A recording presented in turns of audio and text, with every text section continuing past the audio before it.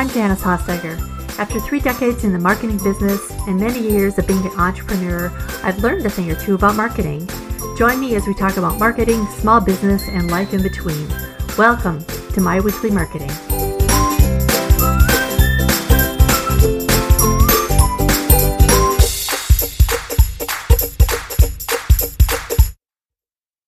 You, my friend, have a money story.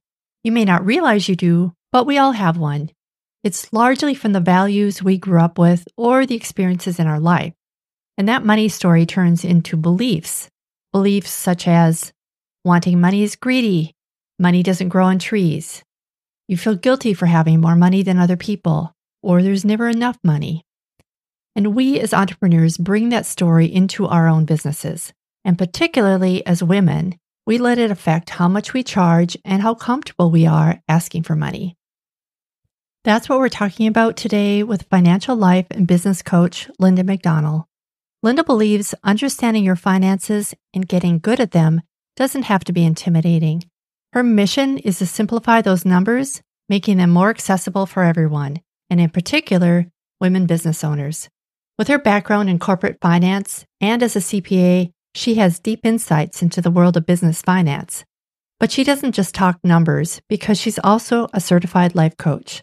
So she helps her clients overcome the mental hurdles of money and entrepreneurship, empowering them to take charge as CEOs. We all know that we're in business to make money, but sometimes we forget how important that is, and there are a few things we do to undercut our success. And that's what we're going to talk about today. So let's listen to my interview with Lynda. Well, hey, Lynda, how are you today? I'm great, Janice. How are you? I'm doing great. Great. So I want to hear more about your business and what you do because it all sounds fascinating to me, and I think it will be fascinating to my listeners as well. So tell me a little bit about your background, how you got involved in it, and what you do. Sure. Yes. Why don't I just start where I began in my career? So I started out many moons ago as a CPA. That's how I began my career. I got into that field because my father was a stock analyst down on Bay Street, which is the equivalent of Wall Street in Canada. Okay. And he used to take me downtown and I really learned about numbers and the stock market and not being afraid of them. And so I ended up getting into the field of being a CPA because I had this vision that I wanted to work in one of those office towers, just like my dad. So that's how I started my career. And it was really great working with lots of great companies. And then I moved into corporate finance. So I worked for a Fortune 100 company doing that for many years, took a career break to raise my kids unregrettably. And then we got to a point where they were launching and I was trying to figure out what I was going to do with myself.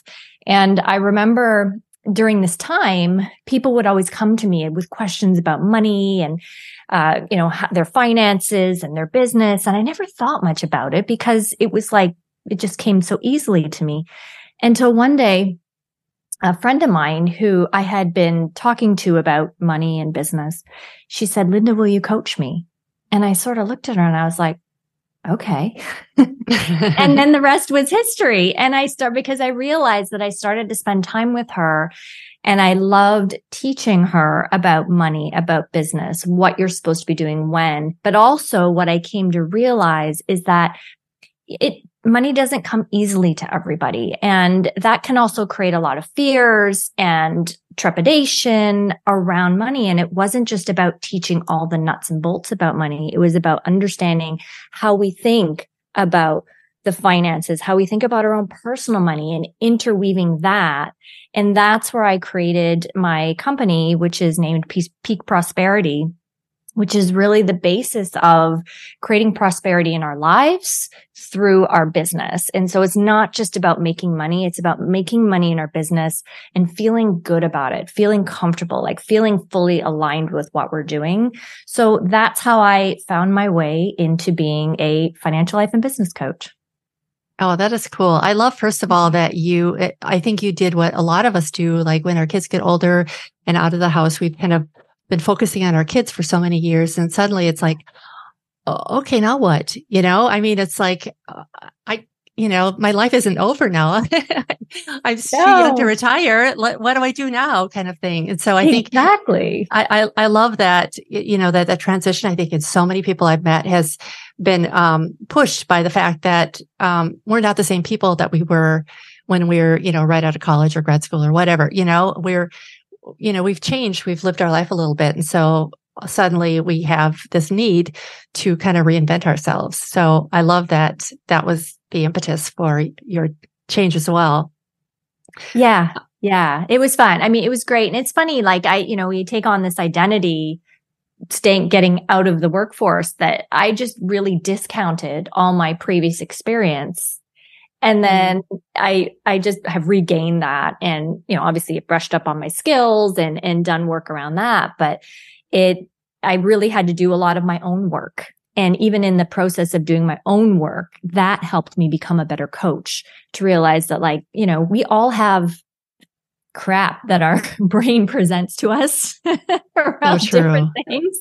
And so, nobody is immune to it. So it's really important that we have to use that to help us leverage and go to the next level as opposed to have it pull us back. Oh yeah, that is so absolutely true. And I love that you said that because we do, I think, especially as when we're parents, we look at our kids and our values, I think, a little closer and, start, like you said, just sort of taking a look internally and trying to figure out why we are the way we are and kind of communicate those values to our kids about certain things. And I think, it causes us to just have these aha moments in our own lives as well. But especially around money, because I think we all have our money story, right? I mean, formed in our youth. So I grew up, my dad had a small business and money kind of came and went, sometimes it was seasons of prosperity and sometimes times were tight. So we had to tighten the belt a little bit. And I think, like for me personally, it created a little money insecurity.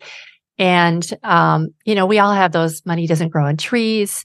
The love of money is the root of all evil, So, as a life coach, on top of that, how do we move past those messages? Do you have any advice about that? Yeah, absolutely. The one thing we can't do is pretend they don't exist. So we have to face them head on because it's kind of like something that's always going to be there. When we were born, our brains were wired to look out for danger. And so these things that we tell ourselves, these money stories that we tell ourselves is really just our brain telling us to look out for danger. And honestly, they're there for good reason. They are there from preventing us. I mean, if you just equate it to something else, it's preventing us from walking out into a street full of traffic. It's preventing us from touching the stove, right? It's similar thoughts. So we have to bring them with us, acknowledge them, but then also look for evidence that other thoughts exist. Because we're so good at sometimes finding that evidence and truth as to why what we think is true. But then when we challenge our brain to say, well, what if something else was true? And start looking for that evidence. Like, what if I am safe with my money? What if I don't have this insecurity with my money? And what is the evidence to prove it? And usually when we challenge ourselves with it, or we have a coach that starts to challenge ourselves, we find ways to see that, yeah, we are okay. Yes, we have had times where we've had setbacks and we picked ourselves up and got going, but we conveniently forget those sometimes. And we need to just remind ourselves that we have that capability and then just start accumulating this bank of evidence towards something different. And it doesn't necessarily have to be the opposite. It doesn't necessarily have to be, we're swimming in a pool of money and we're full of abundance, because that doesn't always feel real. Right. And believable. And a lot of times that's some of the talk we might hear when you talk about people, talking about money, is that there's unlimited money in the world. And that is true. But if we're not ready to believe that, then we might just find something that we do believe and keep finding evidence for that and just start moving through that slowly. And that's really the key to start working against those beliefs we have about money, especially as business owners, because we're going to take those right there with us. It's going to come with us in the way we price. It's going to come with us in the way we sell. It's going to come with us in the way that we ask for money, right? Because you can price, but then you may do the services, but then you still have to ask for the money. And if someone's not paying you and we're like, oh, I don't want to ask them for that money, like all these things start to come with us, how we spend our money in our business, how we think about paying ourselves in the business. All these things will come with us. So if we're not paying attention to this work, this work on our money mindset, it's going to hold us back. Yeah. Yes. So true. That is so true. So, certainly in so many people I've met, entrepreneurs that I've worked with, and certainly in myself. And I think we talked a while back, and we were talking about how, especially being stay-at-home moms, how we were volunteering in the schools and volunteering for nonprofits. And so suddenly somebody comes to us for the kind of work that we have been doing maybe for free, and now we're charging for it, and how that feels a little icky almost, or it feels a little odd, Right. But one of the things that, I know that I focused on, and I don't even know, well, several years ago, I've done some mission work, in other countries and some very, very poor areas. And I remember meeting a mother in Haiti who, had watched her child die because all she could afford to give her was coffee.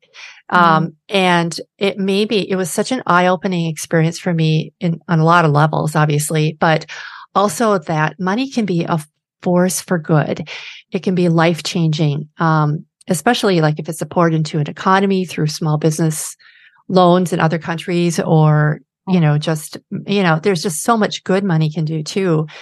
And so personally, I kind of keep that in my mind when I'm, ready to, just give away my services. Yeah. Because obviously a business exists to make money, right? So, but I think I think you're right. I think we have to have some sort of like a little internal dialogue or monologue that talks about, all right, so money isn't necessarily evil. Money isn't bad. There is money to go around. I mean, do you have any other little, I would say, just narratives that people can use? Yes. One of the things I work on a lot with clients, and I focus on working with female business owners, particularly, is we talk about what money allows for them, which is freedom, options, and impact. So it's not about the dollars and cents of money, though that is just a tool to create that freedom, options, and impact. And especially I find with women, we really resonate with the impact, because it's about the impact we create, not just on ourselves and on our lives, but it's on all the people around us, because we are caregivers. We are people who don't necessarily just think of ourselves. And when you realize, just with your example is perfect for this, is like what money allows for us to do. So we can change the trajectory of other people's lives, whether it's our children, whether it's other family members, whether it's friends, our local community, the broader global community. If we see money from that perspective, then all of a sudden we feel like we want to be able to make that money. We want to be able to create, to earn that value from the amazing services that we're providing, so that we can do things like that. It's not just about putting the money in the bank account and keeping it all to ourselves and never spending it. Right. And that can be really empowering, right? Very empowering. Yeah. Yeah. We can change things. We can change the world. And it's been shown that the studies have shown that when women have wealth, they use it for impact. And so that is a huge, revelation that I think that as business owners, we all need to keep in mind that yes, like money isn't the root of all evil. Money can be the root of changing the world and making a difference and making it better for the next generation, right? It could just be, creating, generational wealth. I like to also think of it as legacy wealth, because you're not just doing it for your own lineage. When you think of a legacy, it's like, what is the legacy that you want to leave for everyone? What is it that you want them to say about you? And if money allows you to enhance that legacy, I mean, how can that be a bad thing? Oh, right. Yeah. Yeah, absolutely. It's not all about, putting the pool in the backyard or, I don't know, just retiring rich or whatever, owning the jet that people. Right. I mean, there is like highly indulgent forms of wealth, but there's nothing wrong with a little bit of self-care, a little bit of self-enjoyment. Like what are the things? I mean, really, that's the whole point of life, is to live it. And that's why I do focus on that prosperity part of it. It's like, who are we becoming as we're creating that wealth? We always have to keep in mind is like, sometimes we push against creating money because we think we're going to become someone else. And I'll be totally honest with you. All money does is make us more of who we already are.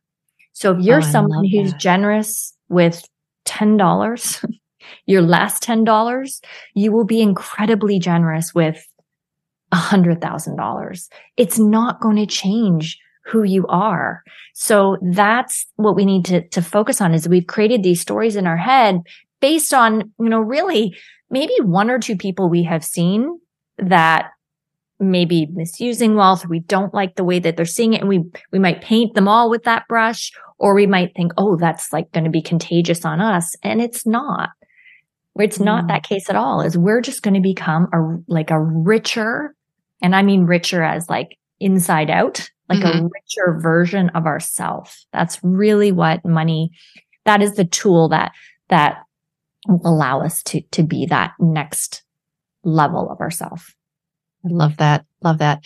What are a few tips that you have for business owners that are maybe undercharging for their services or their goods? Great question. So the first thing is I like to take my clients through what I call like an integrated pricing strategy.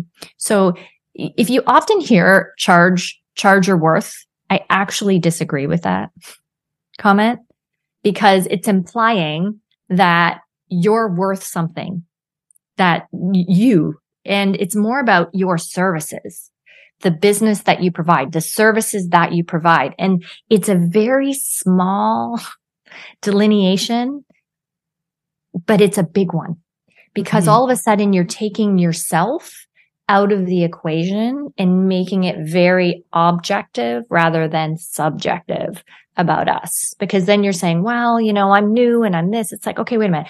What is the service that you're providing in terms of the value to your client, to your customer?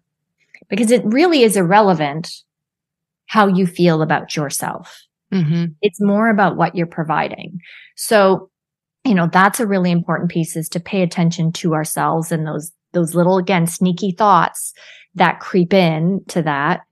It's also, you also want to think that, especially when I talk about an integrated pricing strategy, one of the things I say, okay, well, let's look at the competition, but don't assume that the competition's money mindset is all figured out as well. So we tend to think, oh, well, I'll give you an example. Is I have one of my clients, owns a hair salon. And so, she's mostly concerned of, well, everyone else charges this amount. I can't charge that, or I can't charge more than that. And I had this conversation where I said, wait a minute, let's talk about a few things. So what is your experience? And, she's been doing this for 20 years and she's thinking she needs to charge the exact same as an apprentice. And so again, like that's not putting her, that's putting her skill, the value of her skill, the experience, which is not her. And so, you think about things like that. You don't just take a broad brush and say, okay, that's what everyone is charging.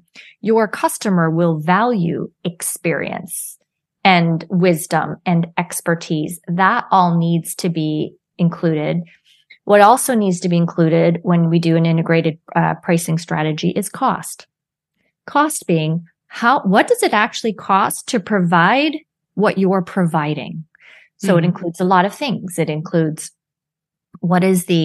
it's called the overhead, which is what is the cost of running your business if you have 0 clients? So we all have things, right? It could be rent if we have an office, electricity. It could be the software that we use. The list goes on. The things that don't matter if we have a client or not. So you have to include a piece of that. You also have to include what is the cost of actually delivering your service. So depending on what it is, like I'll give an easy example. If you're selling a product, you obviously have the cost of, like, say you're selling cupcakes. It costs you to make a cupcake, like, in all the ingredients. So you have to make sure you cost that in as well. But the third part is you also have to make sure that you're paying yourself. And you're costing that in, because if you were to hire somebody to do the work that you as a CEO are doing, we would have to pay them. We have to remember to think about that. We have to cost in some profit, because profit is what we use to reinvest back in our business. And if we're just pricing to just skirt the line, we're never going to be able to grow our business. And that's why I find a lot of business owners are saying there's never enough money. Like, I can't ever seem to get ahead, because we've priced ourselves so close to the line that we haven't given ourselves a fighting chance to get ahead. And so, and I'll be honest, the answer is not always raising prices. A lot of people think that's like, okay, it's not raising prices. We have to look at all parts of the business. It could be that we're spending money on things we don't need to be spending on. There's different levers to look at. But when you take this pricing strategy approach and you map it all out on paper or in a spreadsheet or whatever you feel good on the whiteboard, you start to look at it a little differently than just saying, well, I only think someone's only going to pay this. One of my clients said this once, and it's always resonated with me, and I'll share it, she said, I'm putting myself in other people's pocketbooks. Yes. And I definitely do that. Right. So we as business owners are deciding what our clients can afford, what they can pay. And that's not up to us to decide. No, it's not up to us to decide, because there are people that will spend, if you think of a purse, there are people that will spend $5,000 on a purse. There are people that won't spend $10 on a purse, and they want to go to the thrift shop and get a purse. Like, there will always be someone who will complain about your price. So we cannot put ourselves as business owners into their pocketbook, because there are people that might spend nothing on your service, but then are driving a really nice car because they've made priority decisions in their life, but that's their life. Yeah. And do you want that customer that only spends less than $10 on a purse? I mean, perhaps not. You're absolutely right. Yeah. I've done that so many times, especially when I was doing design work, because I think, oh, this won't take me that long. I'll just do it quick. They probably can't afford much. I don't want to lose them. In fact, there's a new I met a person that runs a new nonprofit organization. And I was talking to my coach about it, and I said, oh, their marketing, they're really struggling with their marketing. I can probably just help them, but I feel like I should volunteer. And she's like, no, you're not. You're not going to volunteer, And I still have that tendency to want to say, oh, just let me help you. It won't be, I'll feel better about, like you said, it's that nurturing part of us. I'll feel better about myself if I can help them with this. And they really need the help when I don't know what their books look like. I have no idea.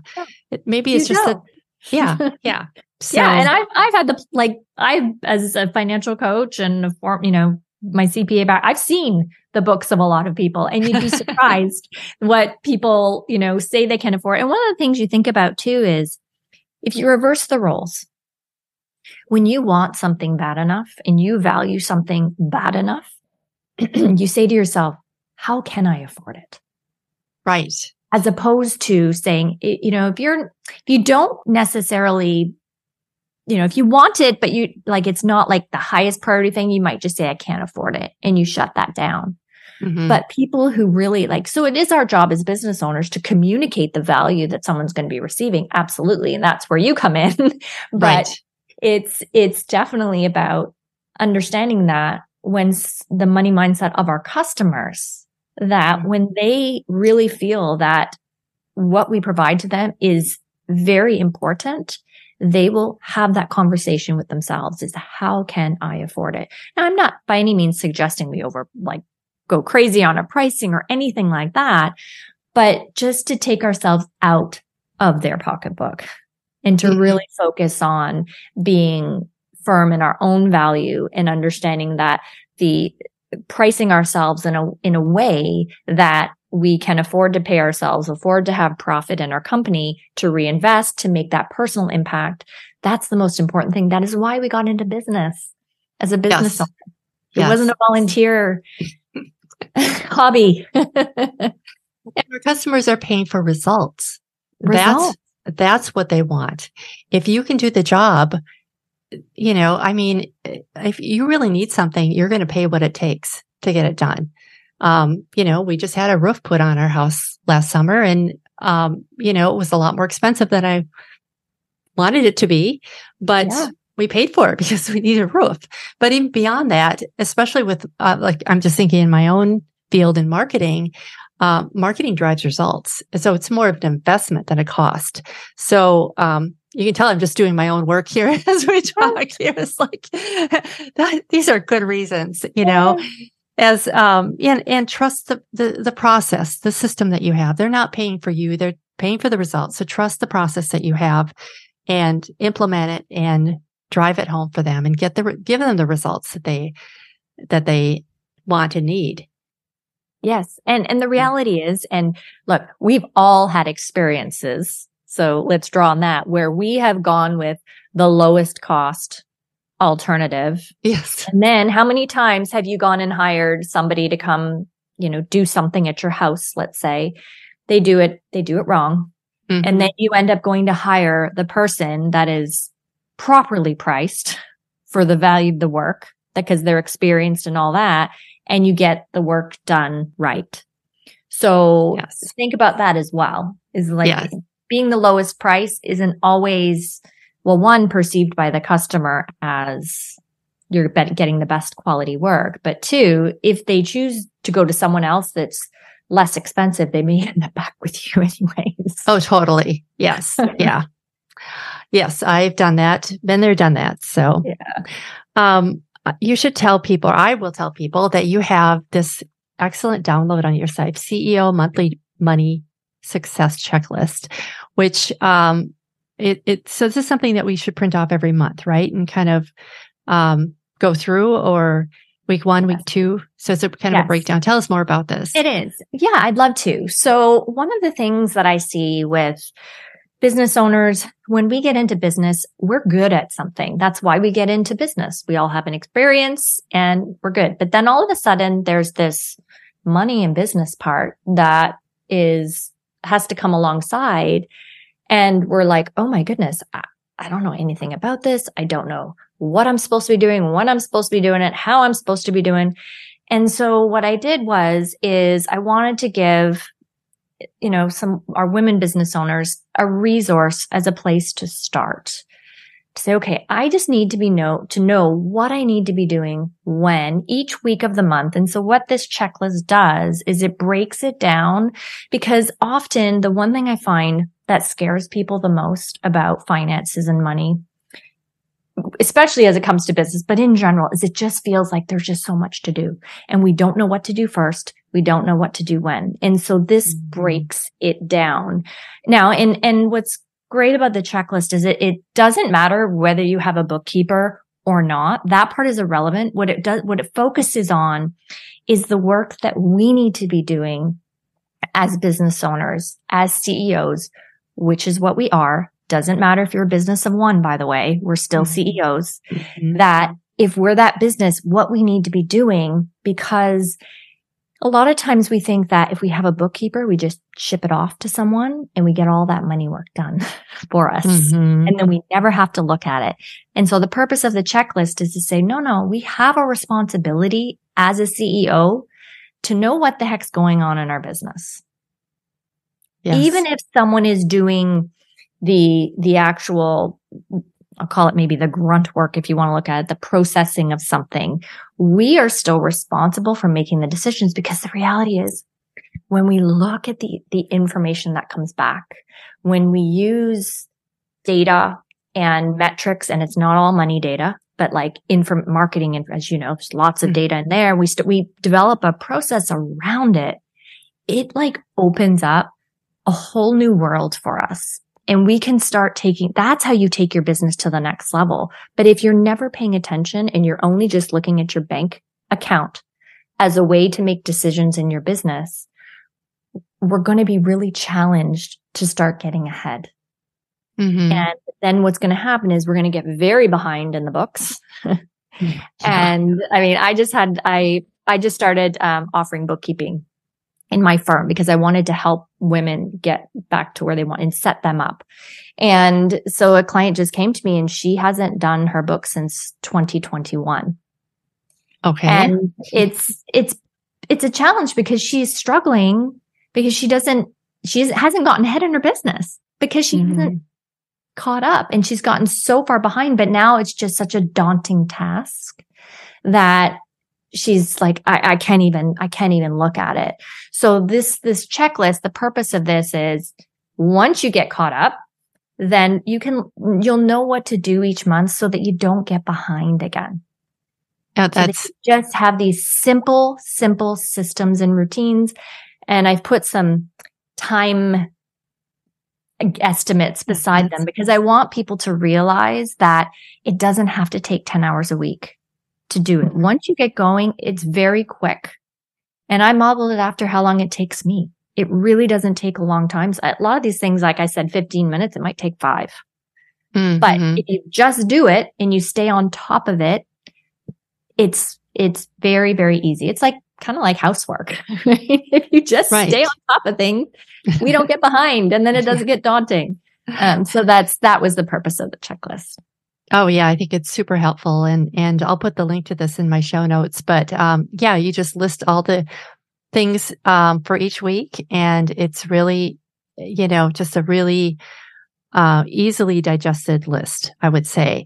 And I love that you put on here like review bookkeepers' files, because you're right. If somebody else is doing it for you, you still have to know what those numbers are and make sure that everything is correct and your KPIs. And I tell my marketing clients this all the time, your numbers tell a story. And that certainly is true with your finances too. Although I'm such a hypocrite because I am the person that just hates going into my financial software. And I keep thinking, because I think I have Xero is the software I use. Yes. But if you have that or Google, or not Google, QuickBooks, yes. It can download all your transactions for you. So it's all there, and it makes me lazy because I think, it's all going in there. I'll just, when I get a couple minutes, I'll go through and check through everything. But the reality is that you need to do that at a regular basis, and just stick it on your calendar and say, okay, this week on Monday morning or every Tuesday morning or whatever, go ahead and take a look at it. And along with that, I'll tell you a little tip. So one of the things that we do is if we get a software system for doing our own books, or even if we have a bookkeeper doing it, the way they organize things in these bookkeeping systems are standardized. It doesn't mean that they have to remain that way. So we have the ability to create categories for things that are meaningful. And that's one of the things that I help with my clients is to massage the way their books are. So everything's still accurate and good for tax and all of that. But it's really so that it's useful for them as a business owner. So they're able to look at certain things to make their decisions, because everyone's business is a little different.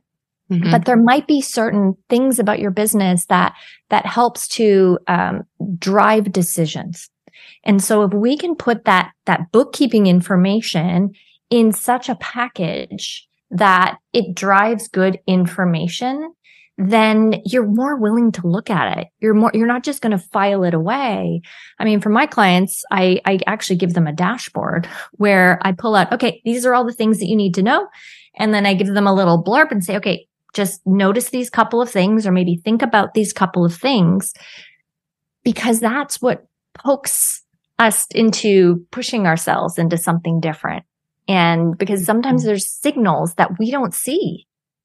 But when we can look at that information that's set up meaningfully, it's so clear. Like you said, the story becomes very easy to read.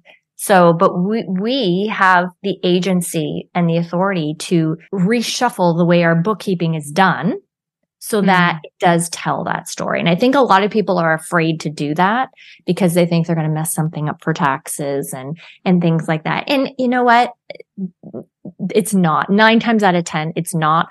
Or we can fix it quite easily. But I think it's important for the audience to understand that there's no perfectly standard way.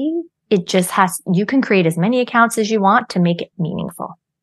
That's good to know. That really is. And that makes it less intimidating too. If you just need to just pop in to look at the numbers versus, I mean, I don't know. I think I was just like, I somewhere along the line developed a fear of math, it's just not my thing. But this isn't like advanced calculus. This is just a spreadsheet, so, but somewhere along the line, if I have 2 things to do, I'm always going to choose the thing that's not numbers related first. And I think that's all of us. We always want to put off the thing that we don't enjoy, right?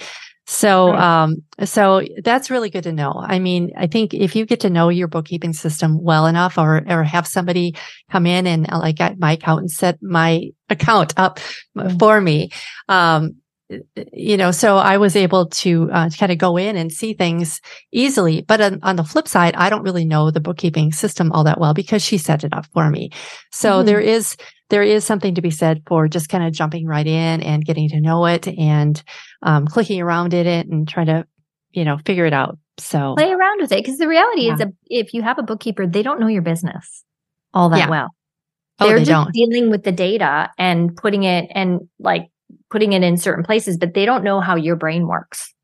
Yeah. And so that's why it's our responsibility as CEOs to have conversations with our bookkeeper, or even just to do it ourselves if we're doing our own bookkeeping, but to really think is, how do I make this data meaningful? Just like with marketing data, there is so much out there, especially when you get into ads and all these CTR. I mean, it's not meaningful unless we know what we're benchmarking it against. We're looking at trends. We're understanding like how it all fits into the big picture. That's when it becomes meaningful. And it's exactly the same with the financial data. If you just look at a number in and of itself, it means absolutely nothing. But when you start to compare it to, well, what were we doing last month? What was my plan for this? How is this relating to this other thing? Because usually there's something relating to something else. It creates that story, which we're then able to decide, do we like the story that it's telling, or do we want to recraft the story? Love that. Lynda, I could talk to you for hours about this because there's so much here to unpack. But how can people find out more about you and your business? Yeah, well, I spend a lot of time on Instagram, and my account is Peak Prosperity. Peak is PIQUE. And you can also find me. My website is peakprosperity.com. I'm also on Facebook. So that's probably one of the best ways to get in touch with me. That's great. Lynda, I just really appreciate the time that you've spent here today. And I just really want to thank you. Well, thank you so much for having me. I love having these conversations, and thank you for allowing me to be on your stage to have it. I seriously could have talked to Lynda for hours about this topic. I find it so interesting, but you can do one better. Go to her website at peakprosperity.com, that's Pique prosperity.com, and look for her checklist. I'll put the link in my show notes at myweeklymarketing.com/27. Thanks so much for joining me today. If you enjoyed this episode, I'd be thrilled if you could leave a review on Apple Podcasts. These podcasts take a lot of time to put together, so if you find it helpful, I would love to know that. I appreciate you. See you next time. Bye for now.